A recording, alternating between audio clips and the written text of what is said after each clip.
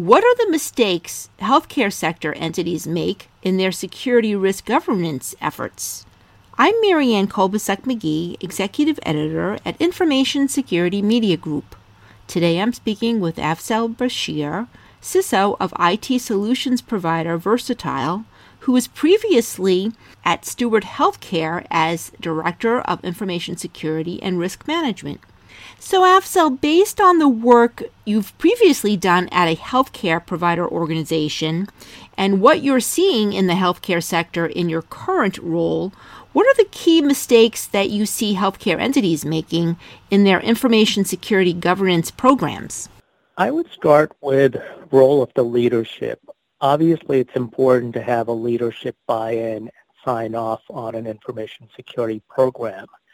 But leadership needs to be consistent in their variance process and ensure all business areas are adhering to overall mission and information security program and goals. Another area that's challenging for healthcare organizations is the adoption level at the care point, where there's inconsistency between technologies and care staff. The care staff really is focused on providing the care to their patient and not on technology. So the technology must be easy to use in providing effective care. There's a balance between technology and care objective. That's a key. And often technology adoption is slow if properly not implemented. Risk management is lacking as well in organizations, not only within the business, but in IT as well. Business units and IT teams do not often recognize the importance of engaging IT at the beginning of any initiative. And not having that risk management at the beginning can lead to a greater downstream risk. So whether that's in-house application development, vendor onboarding, a new technology implementation, or SaaS solution, risk factors need to be determined at the onset and recognized by the leadership before signing any contract.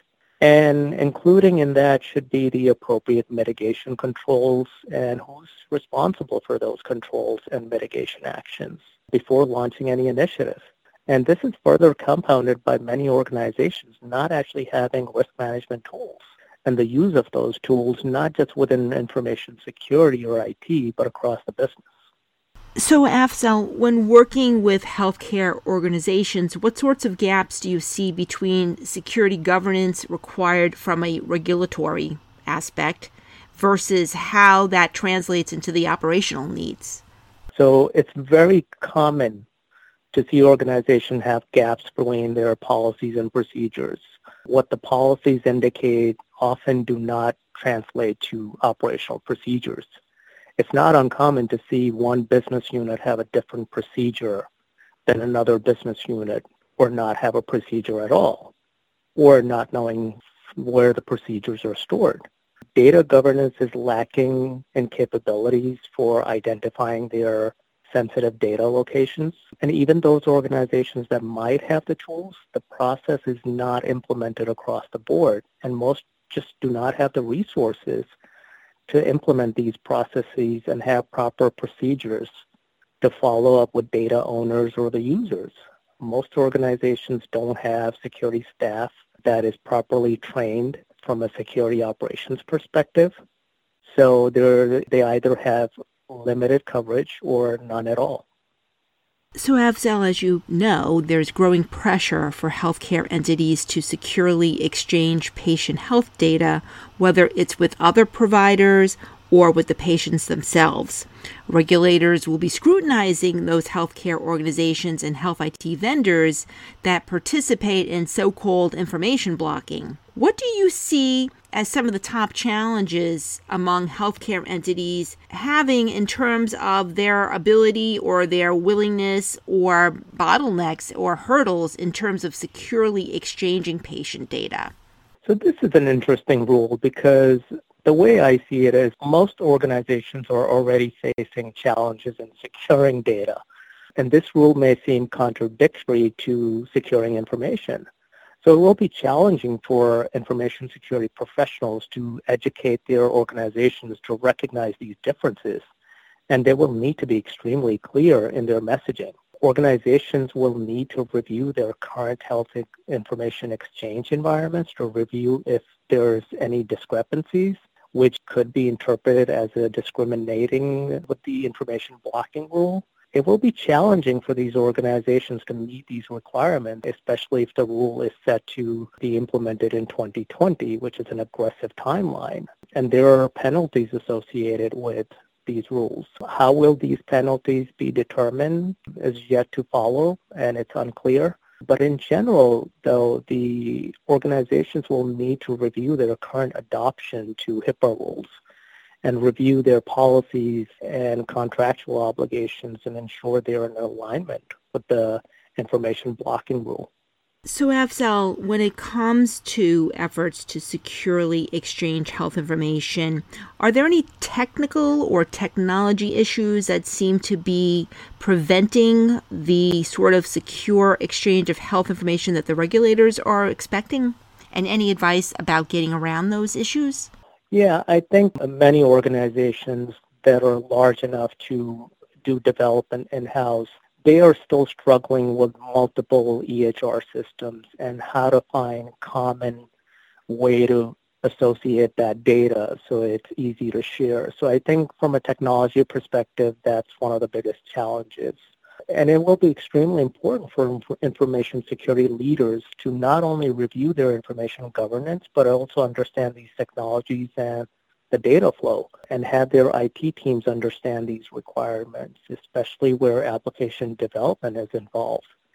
And it's not just at the IT level. The patient care staff will need to understand these rules and be consistent as well, knowing and understanding the exception rules that are associated with information blocking and the important factors for patient care. So overall, what do you see as the top cybersecurity challenges that are facing the healthcare sector right now? Is there something that's number one, and any top suggestion for addressing that challenge? I'll touch on, obviously cybersecurity it's a large challenge for every organization, not just in healthcare, but I'll touch on 3 points. We often use people, process, and technology together. Your users can be the weakest link in this chain. Even the savviest users or IT professionals alike can be fooled by a well-crafted phishing attack. Unfortunately, this happens more often than one might think. So it's extremely important for organizations to continuously train and educate their users. Information security individuals need to personalize this to the end users, so the user has a personal stake in it in the learning process. In addition, I think performing phishing attack exercising using some common software that's out there can be helpful. And it's also an opportunity for information security and the organization to determine the human risk factor. Second, having process and procedures that are consistent and regularly updated. It's not uncommon to see one business unit, as I mentioned earlier, not knowing where the procedures are or having different ones. But also, we notice that procedures are not updated unless there's an audit or risk assessment, and they are left untouched until the next event may occur, which may not be a positive event. Third, I would say technology. Patching is one of the most important parts missing in operations from a security operations perspective. Having legacy systems that are out of date, that cannot be patched, data governance, as I mentioned, having tools to know where your sensitive data is and how to secure that data. Security operations is a big challenge for healthcare organizations, where organizations need to fill these resources with talented individuals and forecast appropriate funding. For many organizations, this may not be possible, and they may need to look at outsourcing this to a managed service provider because they just may not have the capabilities to run a 24/7 operations in-house. And finally, you recently moved into the role of CISO at a vendor. Why did you make the move? And what are some of the top priorities now as a CISO at a vendor versus at a healthcare entity? So that's excellent. It's an opportunity to interact with different businesses and different organizations. Each one brings a different challenge, and that's an opportunity to think differently and be creative. It's also a way of giving back to help other organizations. It's quite common to see organizations have amazing IT talent and brilliant engineers, but often there is a lack of overall information security umbrella and governance. So our hope is to deliver that to companies who are not capable of having these resources in-house.